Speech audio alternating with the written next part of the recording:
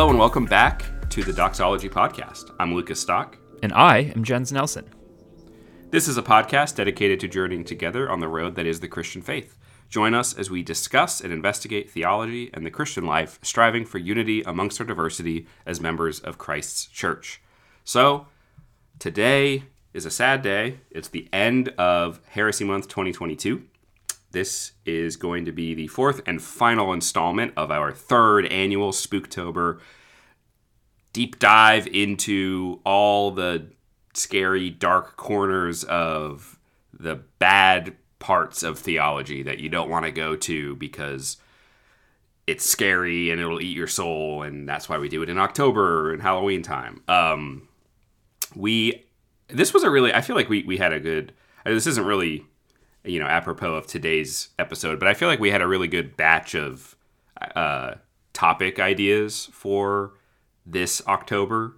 I know after last October we were a little concerned about what we'd be able to. I mean, we did an episode on freaking monothelitism last year, so you could probably already tell we were pretty much running out of. But last year's Heresy Month, ideas. Last year's Heresy Month was our best month. Like within first to the 31st or 30th or 28th, depending on the month. Like that was the most downloads we've had in a calendar month. Last Heresy Month.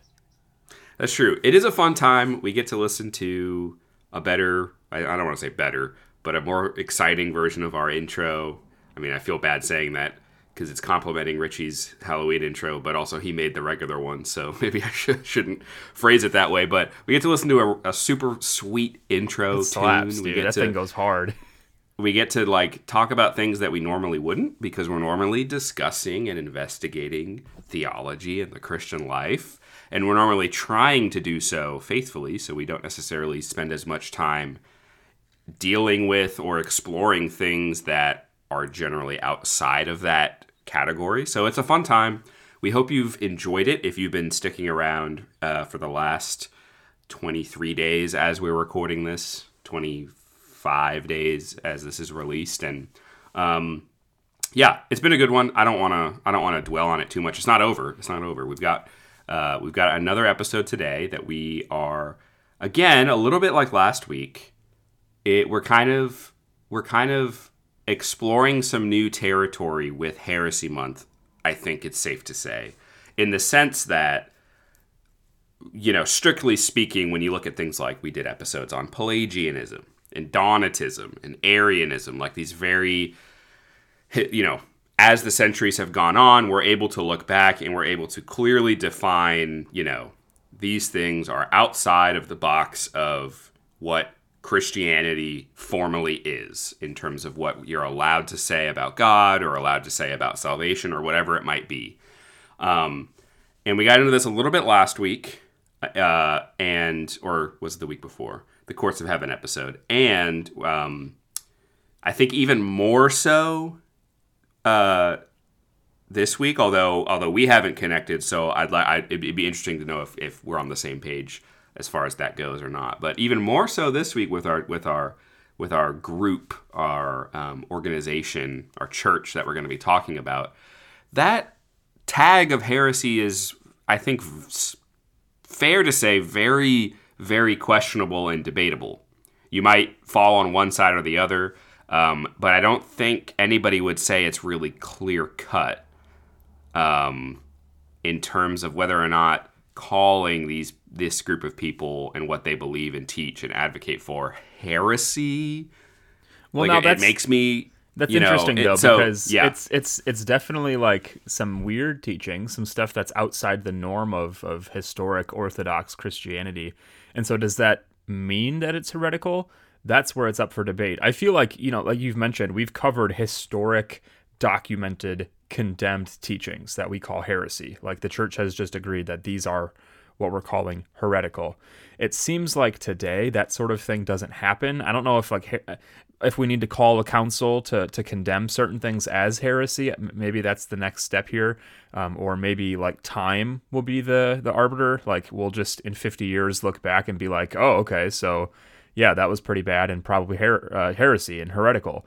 But you're right. Like this church that we're talking about today with these people this organization has not been outright condemned as heretical or necessarily heresy yet, though I do think it's very problematic.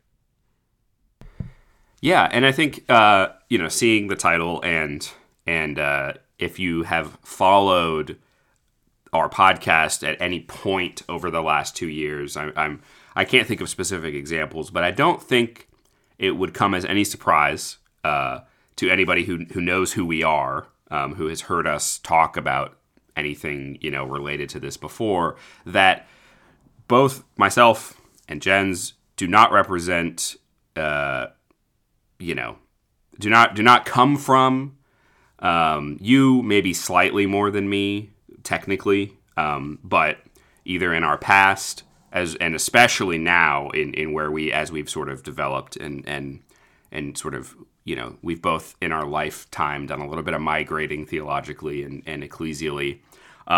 And neither of us would really fall into, like, if there was a Venn diagram of us and Bethel Church, that's who we're talking about, the overlap in that Venn diagram would probably be really small compared to some other, big, significant, large churches that we might be able to name, or similar kind of groups as Bethel, and not just Bethel.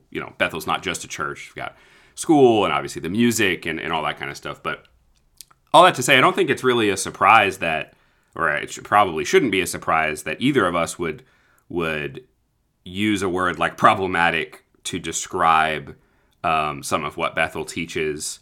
And I think we're going to do a little bit of exploring some, like, obviously this is a church with a very long history. I mean, the church itself has existed for decades and decades. The current head pastor, Bill Johnson, has been, I believe, in that role since 1996. So as long as I've been alive, he has not only been at that church, but been the head pastor. So, I mean, this is not some, obscure little, new, like, historically it's obviously new. We're talking about a generation or two, but like in terms of they've been doing what they've been doing for a while, a good amount of time.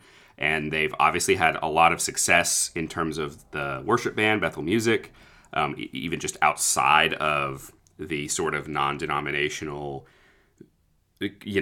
Pentecostal-ish, more charismatic-minded non-denom people. Even outside of that circle, I mean, I'm pretty sure we sing Bethel songs at my church on occasion. I think. I don't really know. I'd have to go back and check and I am see. Almost certain that you do. I think most churches in our country probably do. That's the thing.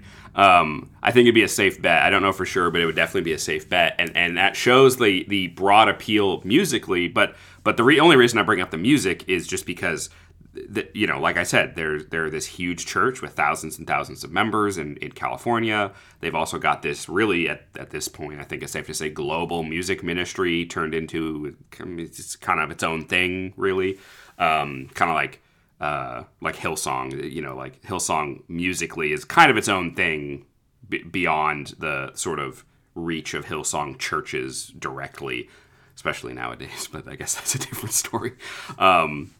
But yeah, I don't know. It's I guess, or this is sort of an aimless intro that has gone on for far too long. So before I continue, I don't know, like if we want to focus on, maybe a brief little bit of background, just in terms of like if you've never heard of Bethel Church, or the name but you don't know what their deal is, what is Bethel Church?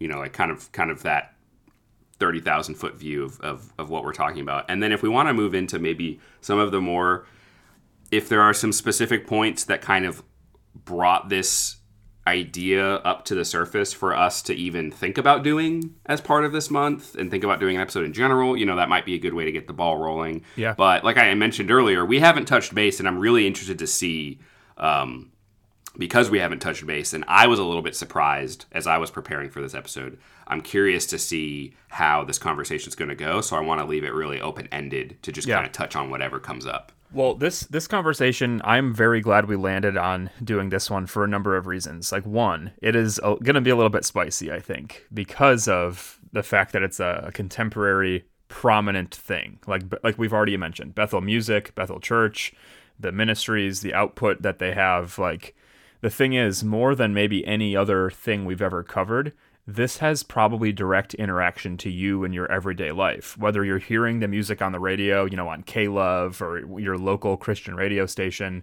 excuse me, whether you're reading books, whether it's just like the songs that you're singing on Sunday.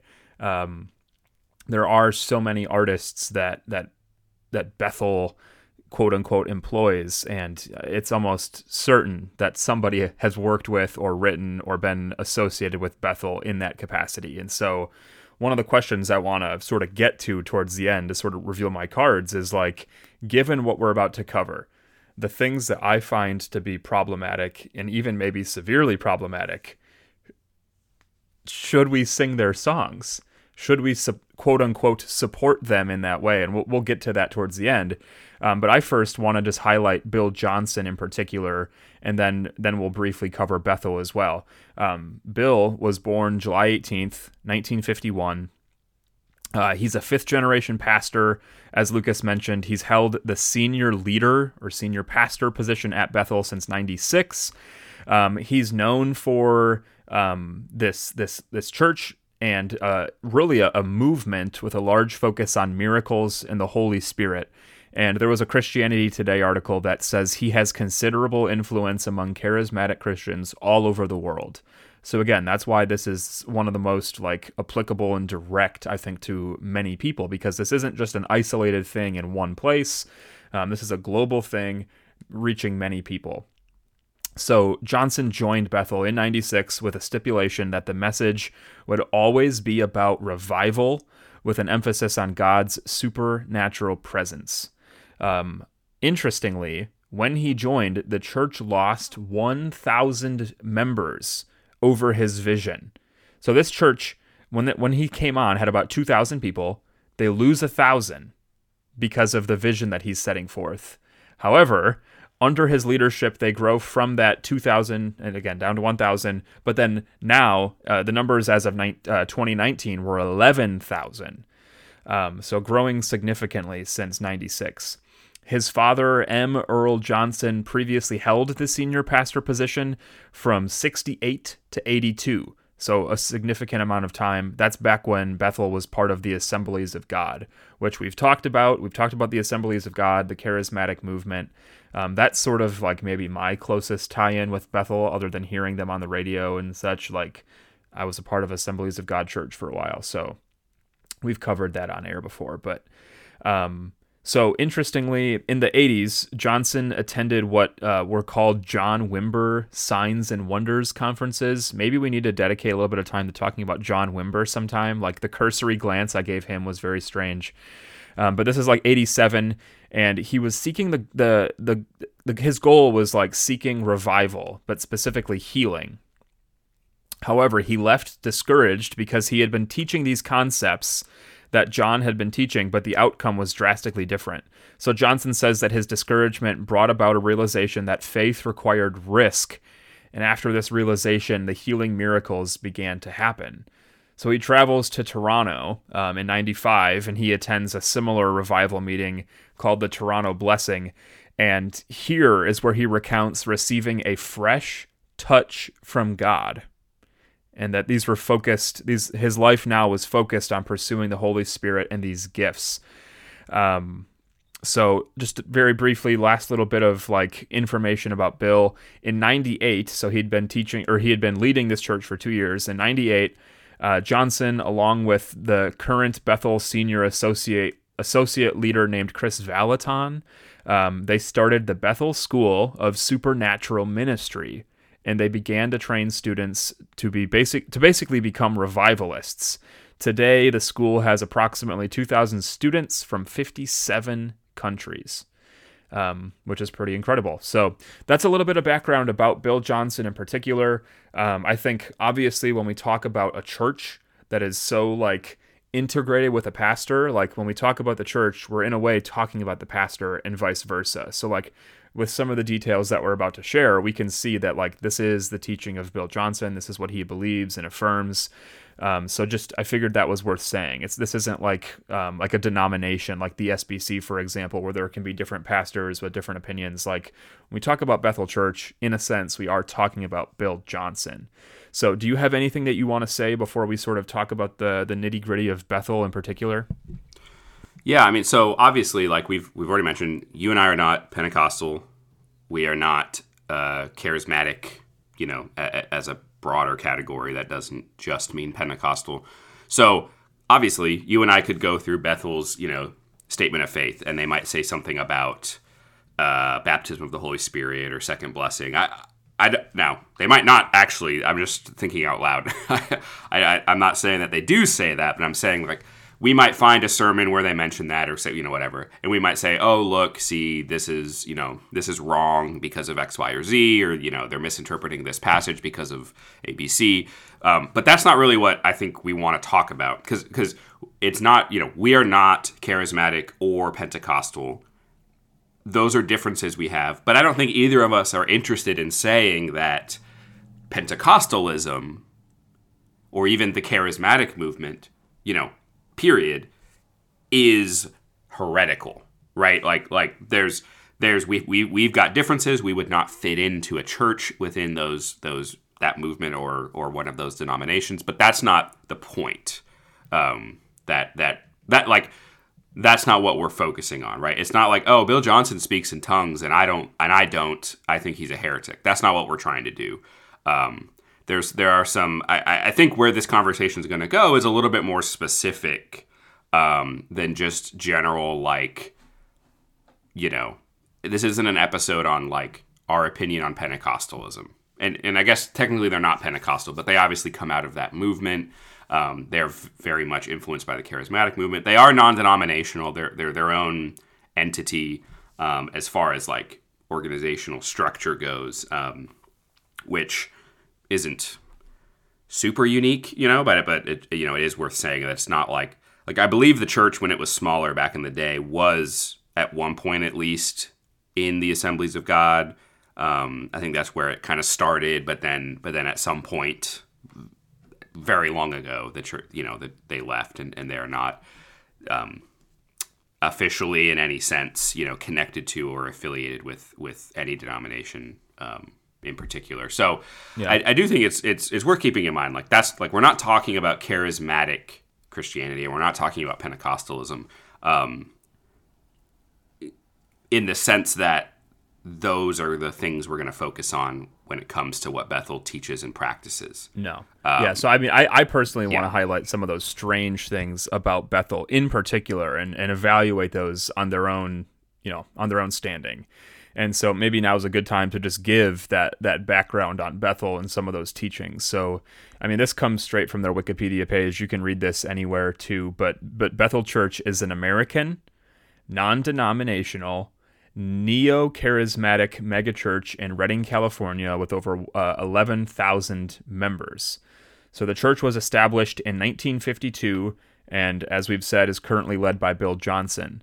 Bethel has its own music labels, so Bethel Music and Jesus Culture Ministries, and these have gained popularity all over the CCM world. The church also runs, as we said, the Bethel School of Supernatural Ministry. And just this is what's on the page. It says senior church leaders have been staunch supporters of socially conservative politics. Not really all that surprising.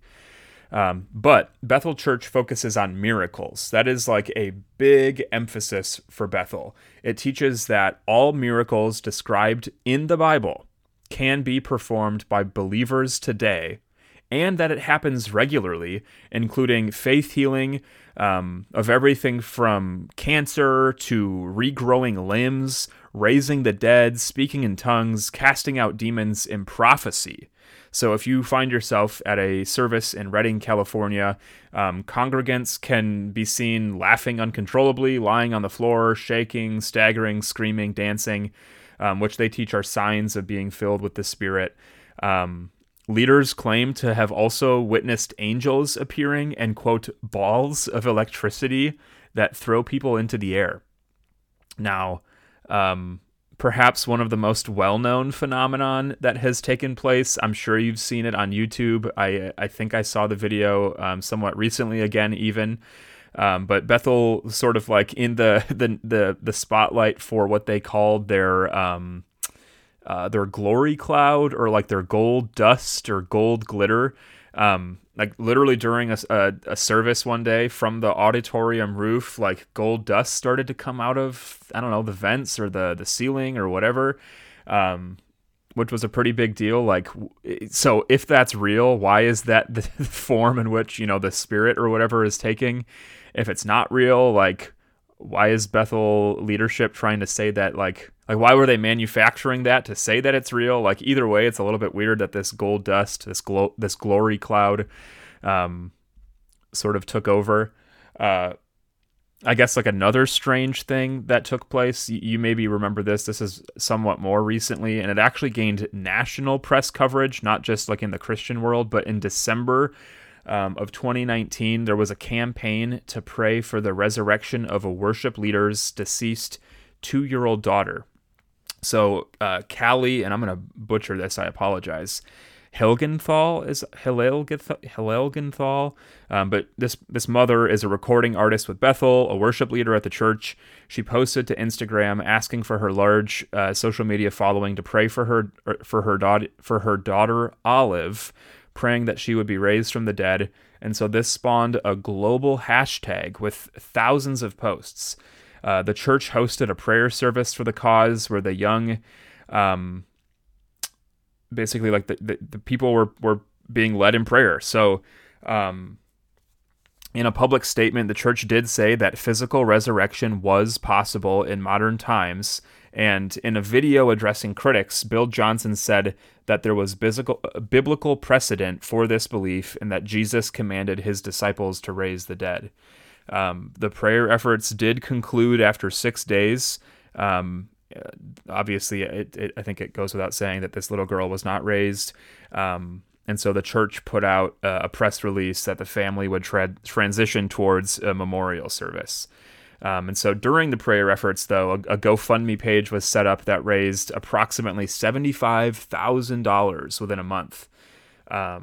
So that's obviously a very sad situation where a family loses a young child, and some interesting results follow. So I don't know, that's sort of like what I want to highlight right now. There are a couple other things that I want to get to, but I want to hear from you. Like, does any of that stick out? Was any of that what you wanted to say? What are some of the weird things that you found about Bethel specifically? So this is why I cut myself off before we started recording. I'm going to say what I didn't think I'd be saying today. So that stuff, obviously, okay, let me back up. Everything, now, this might be a bold claim. I think everything that you just described, to me, would fall under the umbrella of they are charismatic, broadly speaking, to sum it up in the smallest, one word possible. I don't think that that's the stuff that stuff warrants an episode of the Doxology podcast. I don't think that warrants an October episode. Because here's the problem. Because the problem I have is Jesus does say, you're going to do greater things than I did, and he does tell his disciples to raise the dead. The prophets do raise the dead. The apostles do raise the dead on more than one occasion. So he tells those people that. Does that necessitate that all believers thus in all times will do the same? That's where it gets down to that. And again, I know you're talking about like the difference between charismatics broadly speaking and Bethel in particular. And maybe we do need to have an entire episode about gifts and if they've continued, if they've ceased, etc. But like that's where I was like drawing the line a little bit too. Let's just keep going though. Okay. The glory cloud thing, all I think about is, statues of Mary that are crying oil inexplicably, right? And, Marian apparitions. We just passed the 100th anniversary of the Lady of Fatima apparition or something. And,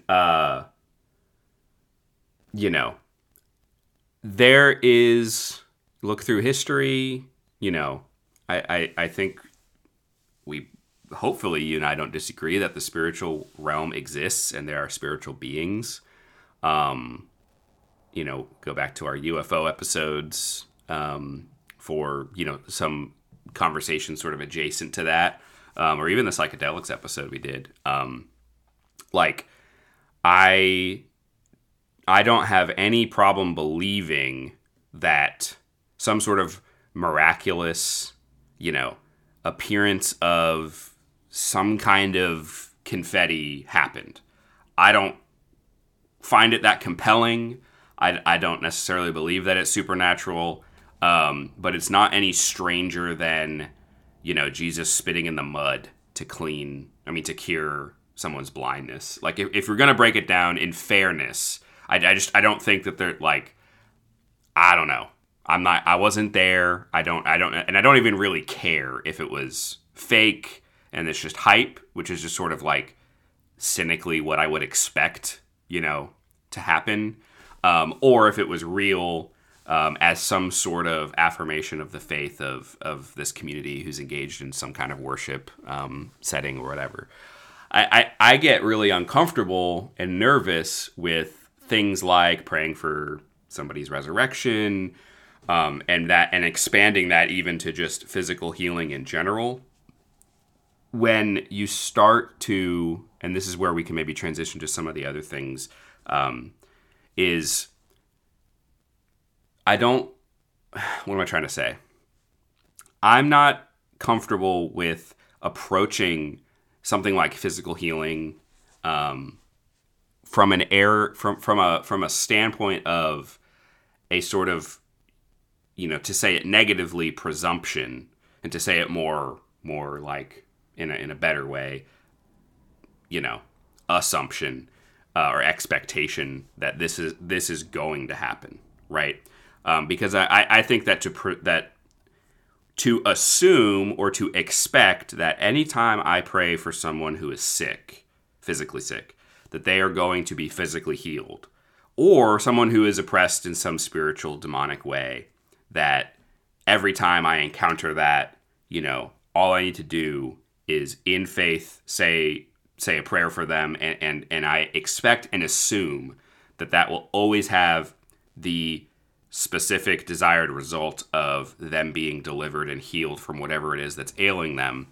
To me, when I hear people talk, and the reason I'm going this route is I watched a lot of my preparation was I watched this chunks of this series of videos that they did, that Bethel did, that's on their website. It's called Rediscovering Bethel. That it's literally just leaders, mainly Bill Johnson and the dean from the School of Ministry, as well as other executive and head pastors and stuff, talking about all kinds of stuff. And they're clearing up misconceptions and explaining things, and it's a really great series if you're curious about Bethel. Something as big as Bethel, I think it's really cool that they sat down. And there's hours of video and podcast content. If you wanted to scrub through it, you could. And it's chopped up into different topics, all kinds of stuff. And I heard in this video series, Bill Johnson say very explicitly that he believes on the basis of, he is convicted of this on the basis of Scripture. I would have some pushback to that, but he says that on the basis of Scripture and the basis of Jesus' ministry and Jesus' teaching, that he, as a believer in Christ, the way he said it was, he has to believe, he has to operate from the assumption that this person is going to be healed. He talks about it as though it would be unfaithful to say something like, if it's your will, or, I pray that this person would be healed, or this person may be healed. And then he kind of doubles down on that a little bit, because he says that in his entire ministry, his entire life, there have been 2 exceptions to that. And he gave an example of one of them. I think he was saying they were both the similar situation where he was praying for someone who was like on their deathbed, like very, kind of like terminally ill, kind of sick. And he says the Holy Spirit revealed to him that like he shouldn't pray for this person to get better because it was time for this person to go home. So he kind of tailored his prayers to that, like, may you give them, peace and assurance and rest in you, whatever. And they passed away a couple hours later after they had been sick for like weeks or something, right? I think it is my humble opinion that the idea of when it comes to physical healing, even like I said, even when it comes to deliverance from very real, which is not everything, but very real spiritual realities that do oppress people, when it's healing from a bodily or a psychological illness or temporary affliction or whatever, I think to expect that that's always going to be the response that God gives is to presume on God's mercy, to presume on God's grace, and to presume that we know best. I don't see somewhere... Jesus did not heal, and this is another thing that Bill Johnson explicitly says in this video that I am contradicting here. I would say Jesus did not heal everybody. I have no problem believing that God does miracles. A lot of times that looks like going to the doctor and getting a flu shot. A lot of times that looks like having the elders anoint you when you're sick, like James commands us to do, and they pray over you. All of that is God working in the world. And so when it comes to things like the sign gifts, when if we're talking about healings is obviously a big one when it comes to a conversation like Bethel, because like you said, the miraculous is a really, really big point of emphasis for not just sort of abstractly, but very concretely for the ministry that they engage in and what they expect to, like I said, expect, or I would say maybe presume to see.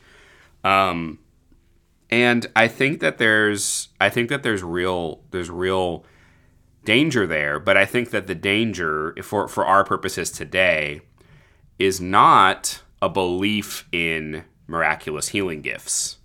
I think that the danger for our purposes today is a particular expression of that kind of charismatic belief that leads you to, my words, presume on God's working in some way. And I hope that's clear. And then there's some... I think it's clear, yes. Go ahead, sorry. Yeah. And then I think where we really start... I think that kind of, for me, I was watching these videos and I was like, well, gosh dang it. Like, this dude seems like he loves Jesus. He really cares about people. And he is trying really hard, and not just him, the other guy talking, and I was reading their statement of faith and all that stuff. And they're really trying to run after Jesus in their context. And that doesn't, I mean, people are deceived all the time. I'm not saying that justifies bad theology, bad practice, bad leadership, or anything like that. But what I am saying is, I found myself being like, well, they're just like, deep end charismatics. They're not heretics.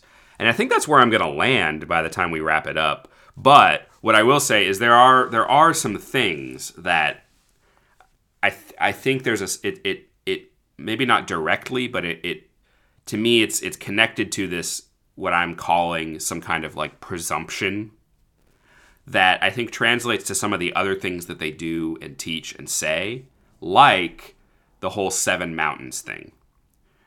Which I know was something that I think we wanted to get into. It's certainly something very unique. I hadn't ever encountered it before you mentioned it and seeing them talk about it. Because they actually have a couple of those video segments. And these segments are like 15 to 30 minutes long. Like, they're not little clips where they do talk about the 7 mountains and stuff. And it's weird. Yeah.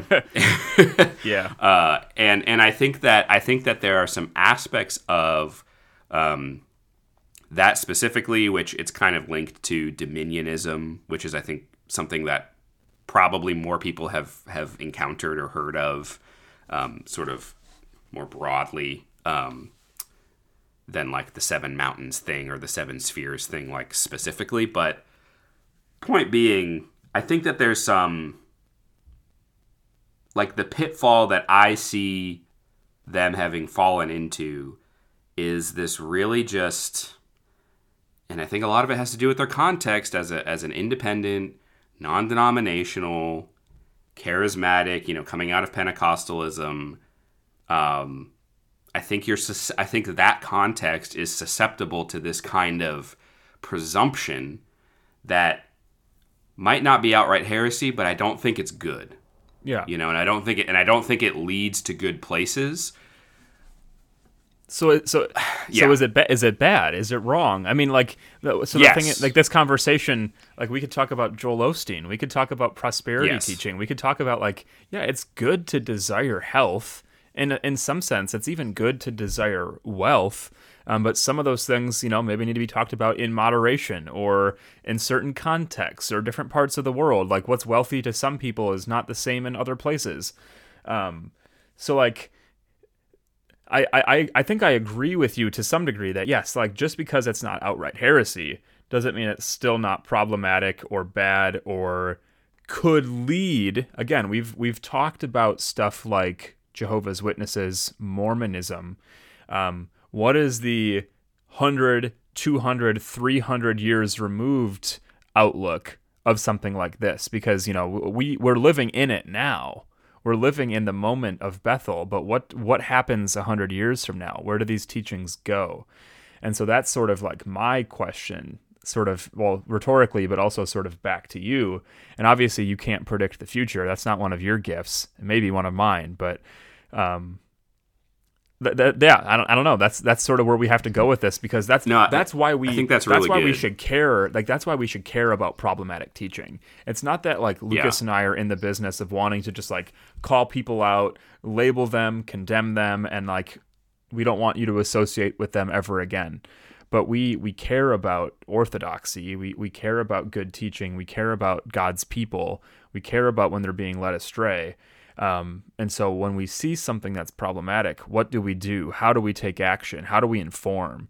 And so I think that's why they're worth talking about, because they are, in a sense, the current church in, whether it's musically or, conferences, or the fact that they have a school. Like, there are people from 57-ish countries who are attending this place, going back out into their countries and places and spaces. And so what is the... What are the repercussions of the teachings here, and what are the ramifications 50, 100, even 5 years from now? Yeah, I think that's really good. And having said all of that nice stuff about, unexpected nice stuff about Bethel Church, like, obviously I disagree. And I think that if, like, gun to my head kind of, come down, pick a side kind of thing, I think I would want to stick them in the box that's somewhat vague. And I don't think, especially in, like, Protestant circles, I don't think that we are I don't think we've thought through what this means, and I think it's a helpful category. But I'd want to put them under the heterodox box.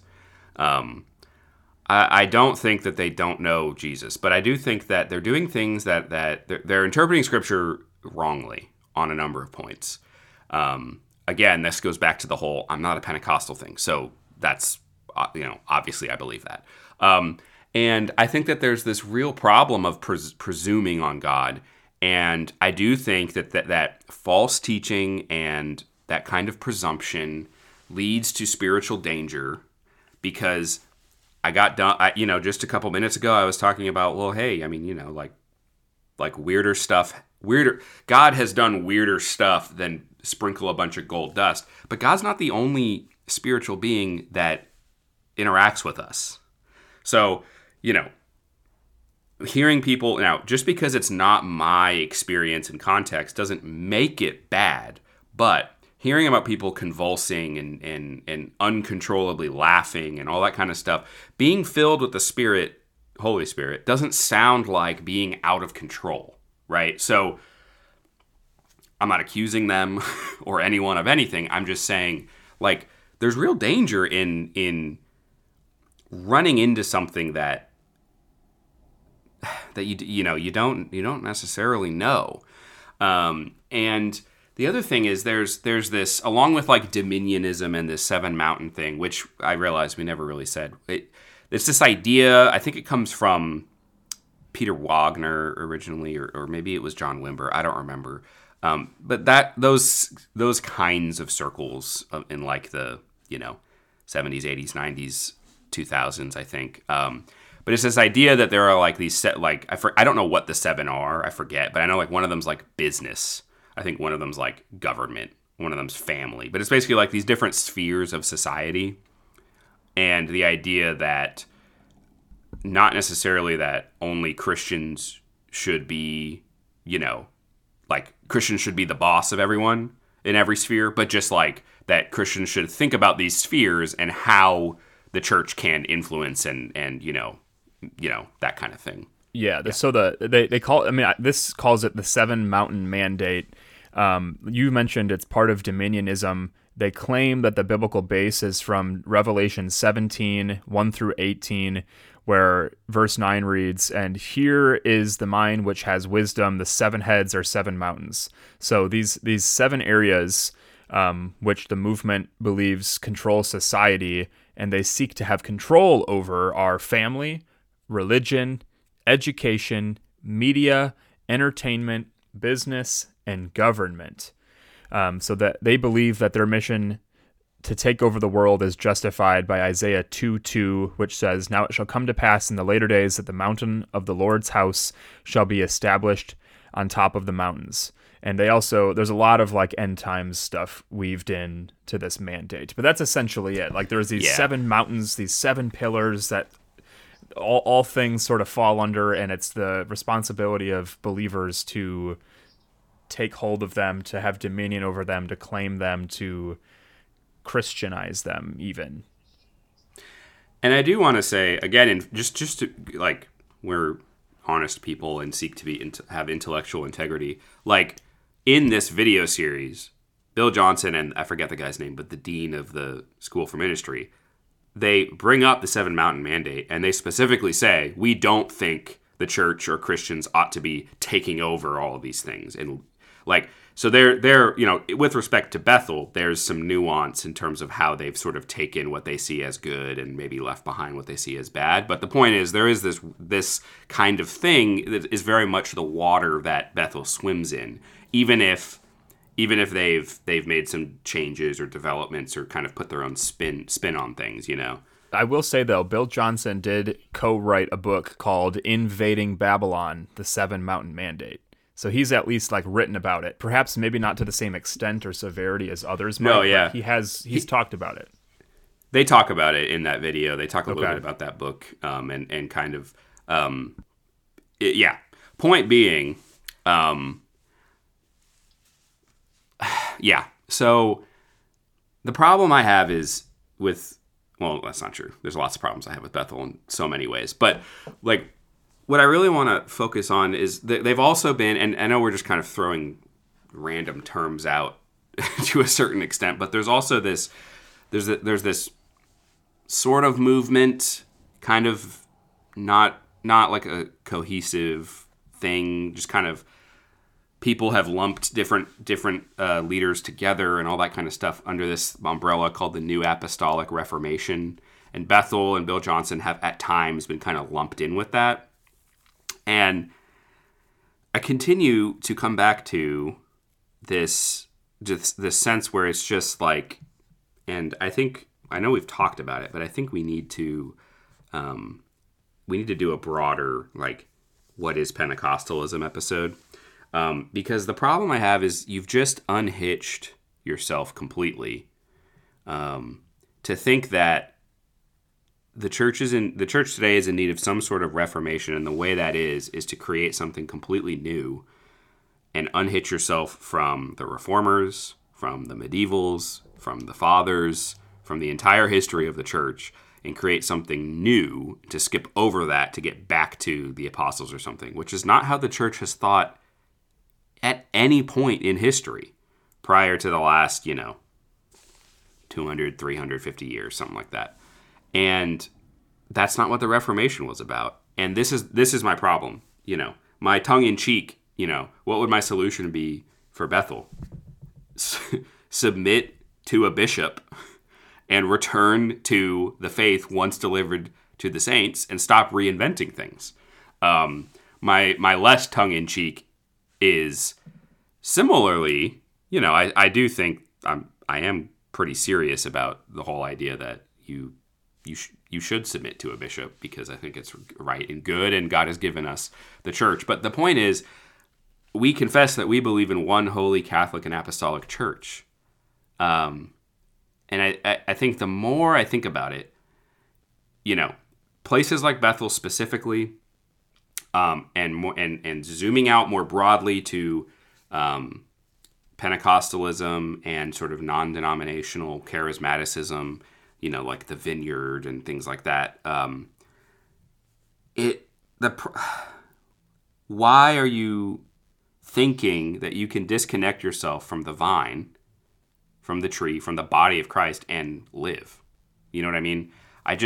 There's this serious lack of it. I think what I'm gonna say is, I'm surprised at how nice I feel towards Bethel, and then the second thing I'm gonna say is, at the very foundational level, what I think I've seen is the problem comes down to ecclesiology.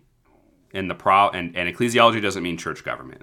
Is it congregational or Presbyterian or have bishops, or the ecclesiology? Like, what do we actually believe about the church?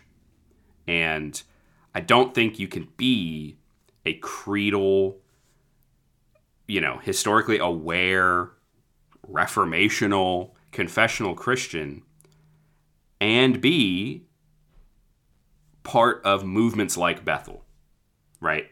Because I think that there are and I'm not just talking about like doctrinal positions that you can, make a list and compare. I'm talking about at a more fundamental level.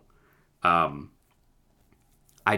listened to Bill Johnson talk. I listened to like an hour and a half of stuff, and I don't see him connecting himself to the church, right?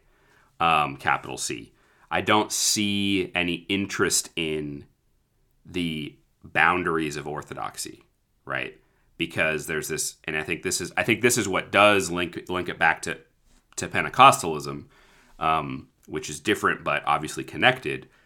I think there's this foundational belief that,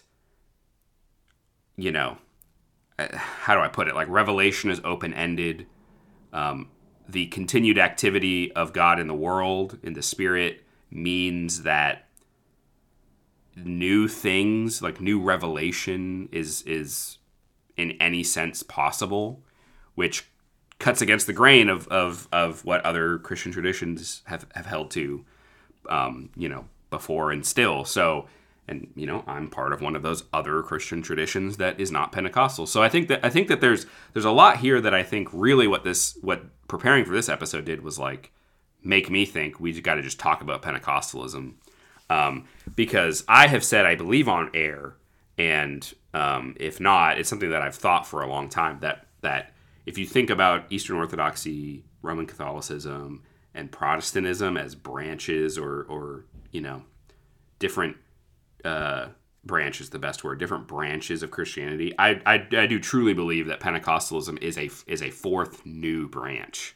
And I do think that, not that Bethel is Pentecostalism, to be fair to both Pentecostals and Bethel, we got to call things what they are, but coming out of the charismatic movement, Bethel is emerging, historically speaking, from these Pentecostal waters. And I think that you see some of what I think are the foundation, talking about your 100, 200 years down the road, Bethel coming, 100 years after the Pentecostal movement gets started.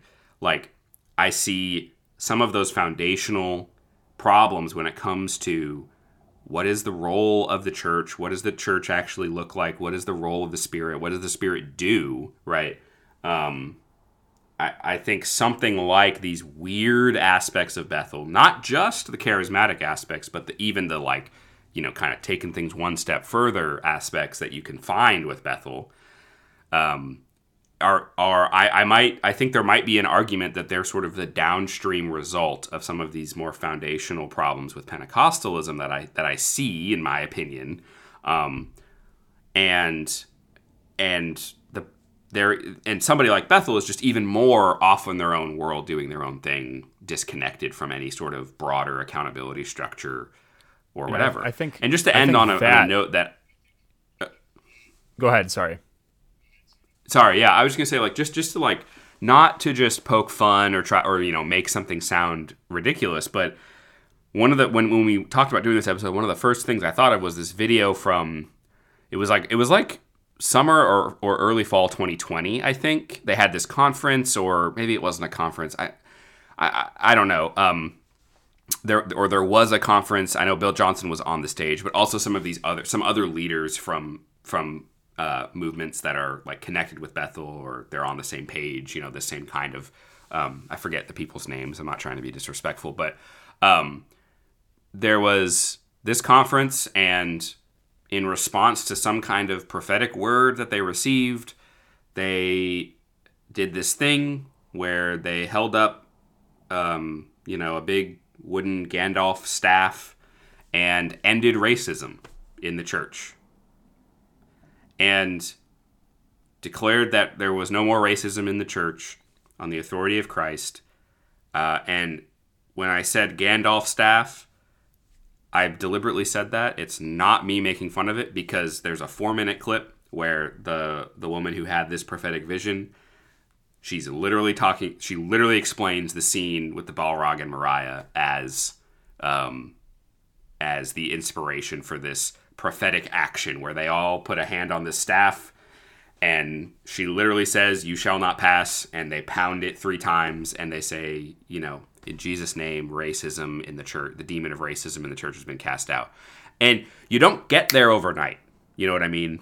And even doing that is not heretical. Like, obviously, we do need to reject and expel from the church the influence of the powers and principalities and demons that create and perpetuate racism. Obviously, like there's no question about that. But like, it's I keep thinking of that word presumption, and so the point is, like, that's the issue, right? There's this. They've drifted. What I see is they've drifted into these like completely just way out there waters where they're just not connected to the body of Christ in like universal, cross time and space body of Christ, working and bringing forth the kingdom of God in the world that has always been going on, and I don't know.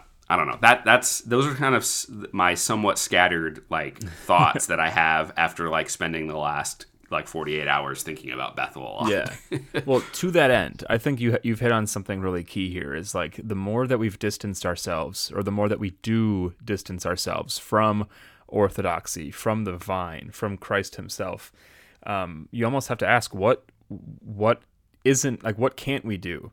And I don't mean that in a good way. Like that sounds like a good thing. Like, in Christ, what can we not do? Like we should be able to, we're unleashed to do all these things.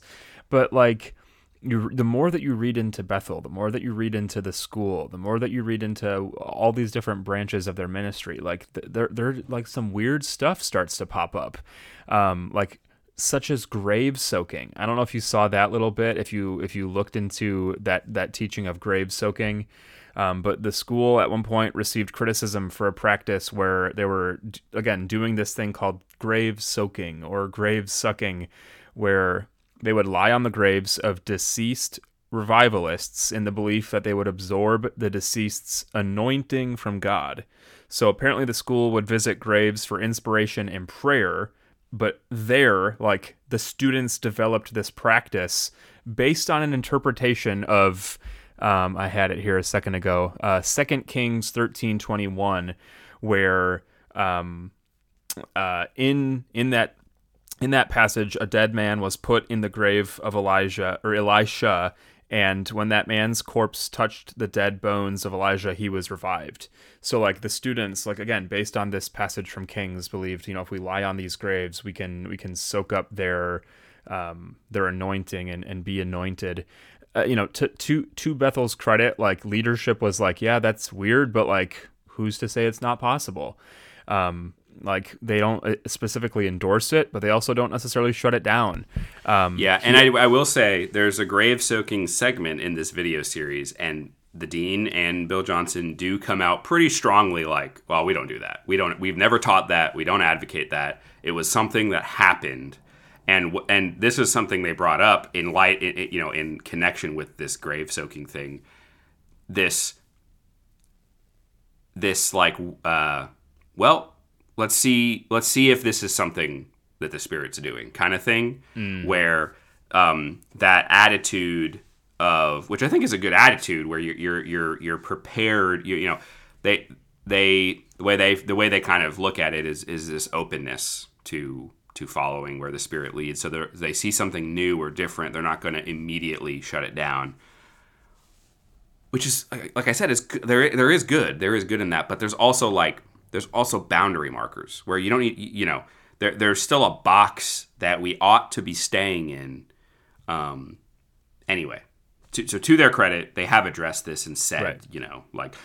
But like you're saying, is it really all that surprising that this level of openness to any and all kind of spontaneous spiritual reactions to things, is it really at all surprising that, like, stuff is going to happen that's not so good, or not, like, even if it's just like ludicrous and it's not actively harmful, it's like there's nothing, in that sense there would be nothing wrong with it, but it's like it feels very wasteful to me, like to, and again, unnecessary, because thanks be to God, we're not the first generation of Christians figuring out how to do church. You know what I mean? Like, we've got 20 plus centuries of experience, and why ignore that? And it feels like something like that comes out of, like, we're ignoring it. Yeah. I don't know. Yeah, and a couple of the last things we'll say before we wind down here. I know we're approaching our hour mark, but this conversation is just so interesting. I think where the rubber really hits the road is, like, we talked about this a long time ago, dude. I don't know if you even remember it, but we talked about, like, things we wish we had learned when we were younger. And we talked about this idea of theology, liturgy, and biography. We talked about head, heart, and hands. So, like, the theology, the things that we know in our minds often informs our hearts. It informs our affections. It then informs what we do in the world. And so my fear with a lot of this is in that head, heart, hands structure for people who are in this world. So the things that are filling their heads are impacting their hearts, and thus impacting the way that they live in the world. And there are, like, I read a couple of articles about, like, people who live in Reading, and, like, people who live in Reading are just sort of, like, completely over the school and the people that are associated with the church, because the people will just, go out into the community. They'll go to places where people are in wheelchairs or on crutches, like at the supermarket or touring the city or whatever. And it's like, I get the well intentions of wanting to pray for people. I get that. Like, I get wanting to go out and do good in that way. But I think that we need to exercise caution when we do that. Like, we shouldn't just presuppose that, like, just because someone's in a wheelchair that person is miserable, or that, like, they in that moment absolutely need healing or restoration or something, as if that person in their wheelchair doesn't have a fully, good and satisfying life.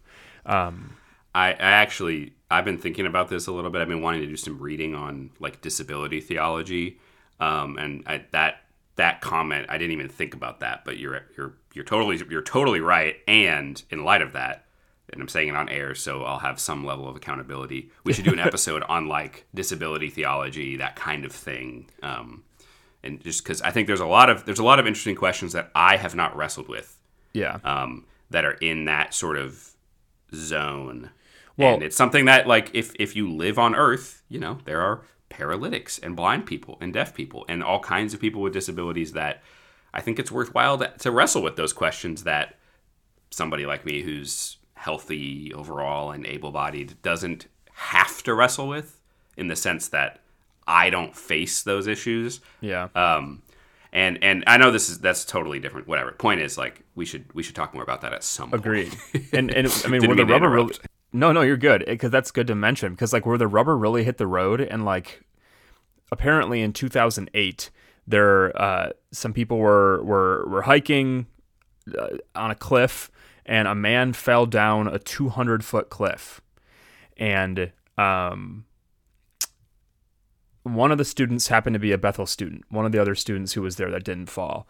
And they believed that the person was dead and tried to find him for 6 hours in order to raise him back to life rather than calling 911. Like, so instead of the first thing you're doing is calling the paramedics or people who would come help, because of their theology, were believing where they had this physical power to raise people from the dead, their first instinct was to try to find this person who had fallen 200 feet so that they could raise them back to life. And so there was this whole lawsuit. Thankfully, this person did not perish, but they're paralyzed. And, you know, I think this brought up larger criticism for the church's teachings. You know, this idea that, like, you know, we can raise people, we can heal people. Like, again, no matter how well-intentioned that might be, it has real life, like, practical implications. Like, real damage can be done, whether it's psychologically or, in this person's case, quite literally physically. Like, this person probably could have actually died. And so that's serious. So I think the last thing that I want to do, and this is what I mentioned in the beginning, I mentioned, should churches sing Bethel songs? This is a conversation this is something I've wrestled with for a long time. Literally, when I worked in a church and we were singing Bethel songs, I raised this question based on some of these problems that I was seeing with Bethel. Should we be singing their songs? So just to give you the highlights, Bethel Music is an American record label and publishing company that is directly associated with Bethel Church. It's led by Bill Johnson's son, Brian. Its music is some of the most played contemporary worship music in the world. They've reached the Billboard 200 multiple times. So that's not just Christian music. That is the Billboard charts for all American music. Bethel has dozens of songs with tens of millions of views on YouTube, 2 with over 100 million. So like this is a big deal. This you know, in a sense it's separate, but it's also tied. It bears that same name. It's in the family, quite literally. And so based on what we've seen here, based on some of the problematic things, based on some of the, like, maybe, you know, looking forward into the future, the perceived outcomes of this sort of teaching and this church, maybe it's a hypothetical, maybe you want to answer in actuality here on air, Lucas, but should churches sing Bethel songs? And maybe this is like a larger conversation that we should have, like, should churches sing other people's songs? Like, I know that's a you know, talking about, you know, should we only sing the Psalms? Should we only sing, you know, should we only sing songs that your church writes? What do you think about, but specifically, like, should we sing Bethel songs?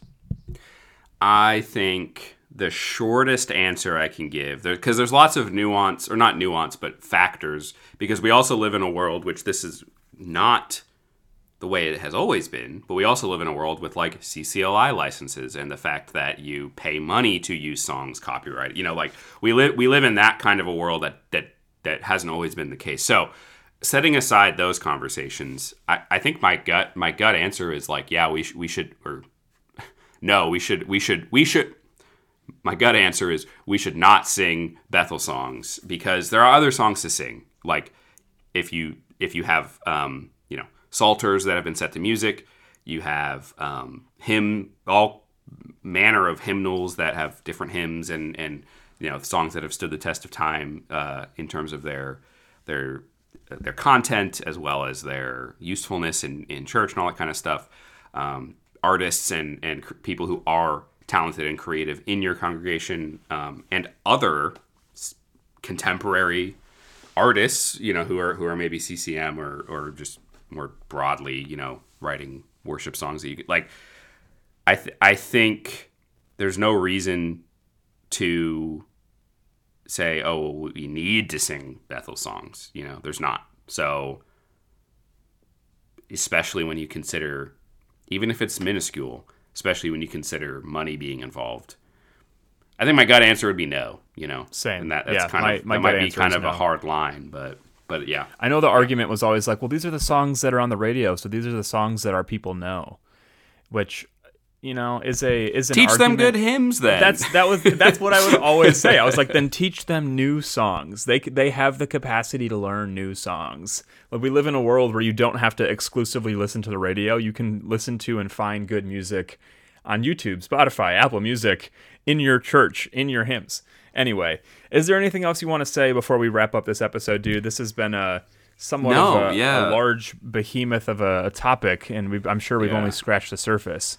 Kind of a twisting Leviathan serpent of an episode. I think this was a fun one, and I maybe feel like more future episodes came out of this than any sort of like really productive like conclusions, in the sense of like, Bethel's like odd. That's some bad stuff is involved directly or indirectly, and like maybe. I don't want to be facetious because it's not a joke, but like, if you're sick, go to the doctor, and pray.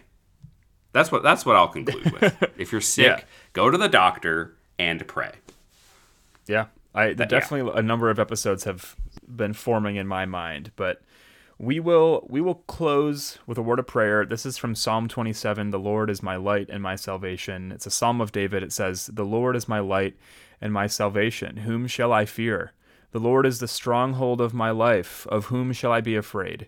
When evildoers assail me to eat up my flesh, my adversaries and foes, it is they who stumble and fall. Though an army encamp against me, my heart shall not fear. Though war arise against me, yet I shall be confident. One thing have I asked of the Lord, that I will seek after, that I may dwell in the house of the Lord all the days of my life, to gaze upon the beauty of the Lord and to inquire in his temple. For he will hide me in his shelter in the day of trouble. He will conceal me under the cover of his tent. He will lift me high upon a rock. And now my head shall be lifted up above my enemies all around me, and I will offer in his tent sacrifices with shouts of joy. I will sing and make melody to the Lord. Hear, O Lord, when I cry aloud. Be gracious to me and answer me. For you have said, seek my face. My heart says to you, your face, Lord, do I seek. Hide not your face from me. Turn not your servant away in anger. O you who have been my help, cast me not off, forsake me not, O God of my salvation. For my father and mother have forsaken me, but the Lord will take me in. Teach me your way, O Lord, and lead me on a level path because of my enemies. Give me not up to the will of my adversaries, for false witnesses have risen against me, and they breathe out violence. I believe that I shall look upon the goodness of the Lord in the land of the living. Wait for the Lord, be strong, and let your heart take courage. Wait for the Lord. Amen. Amen.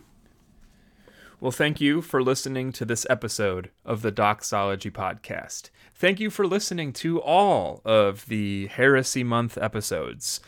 We hope that you enjoyed. We hope that you had a good time. We also hope that you don't feel like any sort of sour feelings after listening to any of these. We recognize that we might rustle some feathers a little bit depending on your backgrounds, where you are theologically, the certain music you listen to. Like, our intention is to not make anybody angry for the sake of being angry, but our intention is to just talk about theology, to explore, discuss, investigate, grow, all those things that we talk about all the time, that we mention even in our introductions. Like, we just want to know the Lord, we want to love the Lord, and we want to do so faithfully. So If you have pushback, if you have questions, if you have episode ideas, whatever it is, like, you can find us on Twitter and Instagram at Doxology Podcast. You can email us at doxologypodcast@gmail.com. Again, we always welcome those things: feedback, questions, episode ideas, general musings on your life, whatever it might be. We'd love to hear from you. Remember, guys, be nice to people. Be nice in person. Be nice on the interwebs. Remember to also be nice seen. That's just like a good rule of thumb. And one last time, Mr. Richie Rust, play us out.